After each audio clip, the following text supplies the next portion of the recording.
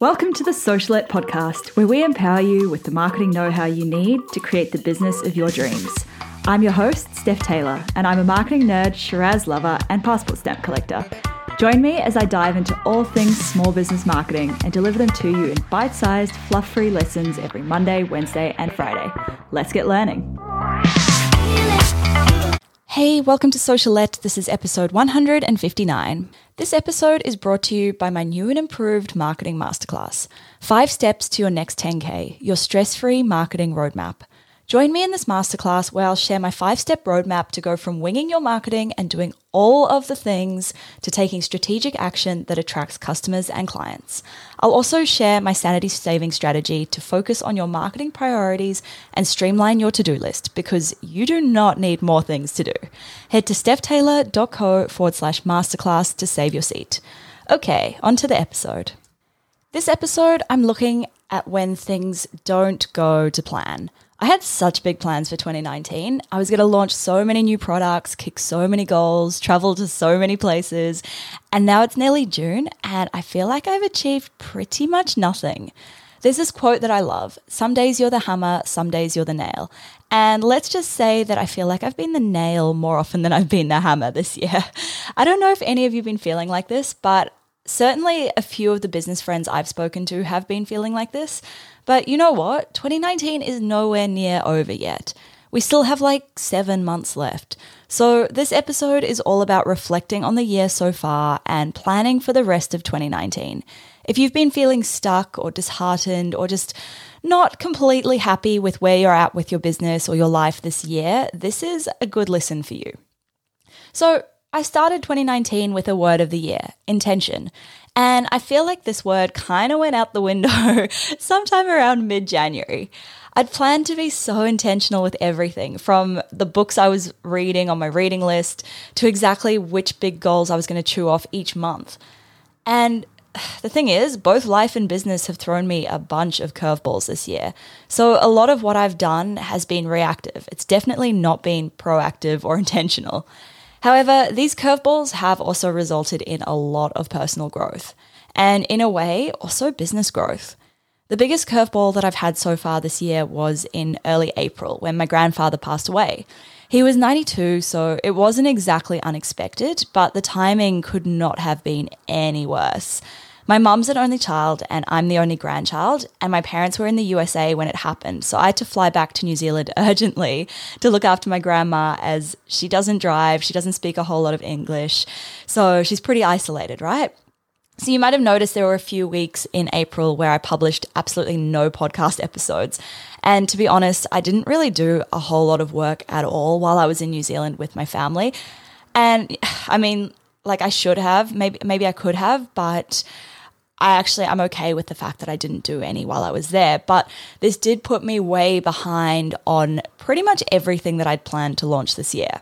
But on the plus side, I now know that I can actually take a significant amount of time away from my business and the wheels won't fall off. Like obviously I was still replying to emails and dealing with customer service things, but the wheels in general didn't fall off. So anyway, I'm making the executive decision to change my word of the year to growth. Now, I also wanted to take some time to reflect on the wins so far, and I really want you to do this with your 2019 as well, because it's so easy to be hard on yourself and focus on the things that haven't gone to plan, but it's so important to celebrate the wins as well. I've spent most of this year so far refining my marketing funnels, which is something that I thought would take, like a month to do. Good one, Steph. It has not taken a month. In fact, I've done a lot of refining this year. Like I've redone all my sales pages, my free downloads, masterclasses. I've moved systems to ones that will be a bit more scalable when I grow the business a bit more. And I'm also super close to launching my Instagram marketing course. And this has been a lot of work. I was planning on launching that one back in March and then launching my big signature course in June. Again, might have been a little bit overly ambitious with that one. In a way, 2019 has been my year of slowing down. It's my first year where I haven't been tied to customer or client deadlines. And this has meant that my anxiety levels are the lowest they've been since I got my first job. And it's meant that I've been able to prioritize my health and fitness as well, because now I actually have the time to do that. I have the time to read and do courses and focus on myself a bit. And it's a really nice change. It feels good. This has come at the cost of not launching my courses when I'd planned to do so, though, because I could have been pushing myself to work 12, 14-hour days, and I could have launched those courses a lot quicker than I have. But I've made peace with the fact that it's going to take a lot longer. And I'm going to make sure that I work extra hard the rest of this year to get them out into the world as soon as possible, because they're going to be good. So this brings me to an amazing conversation that I had with a friend of mine, Claire Wood, who happens to be a business coach, and she is always full of amazing wisdom. We actually did an interview on this podcast way back last year, probably almost a year ago now. But anyway, so we caught up for a wine recently, and I was complaining about how there was just so much work involved in creating a course and how I want it to be amazing and 120% perfect before I launch it. And Claire told me, like in her usual tough love style, that I need to let go of this need for things to always be perfect, because done is so much better than perfect. I've always struggled with this because everything I put out there is like an extension of myself, especially now that I'm building my business solely under my personal brand. But for the rest of 2019, I'm going to let go of this need for perfection. I know I'm not the only one who does this, so I hope that you'll add this to your 2019 mid-year resolutions as well. Okay, now I want you to take 15 minutes to check in with yourself and check in with your 2019 so far.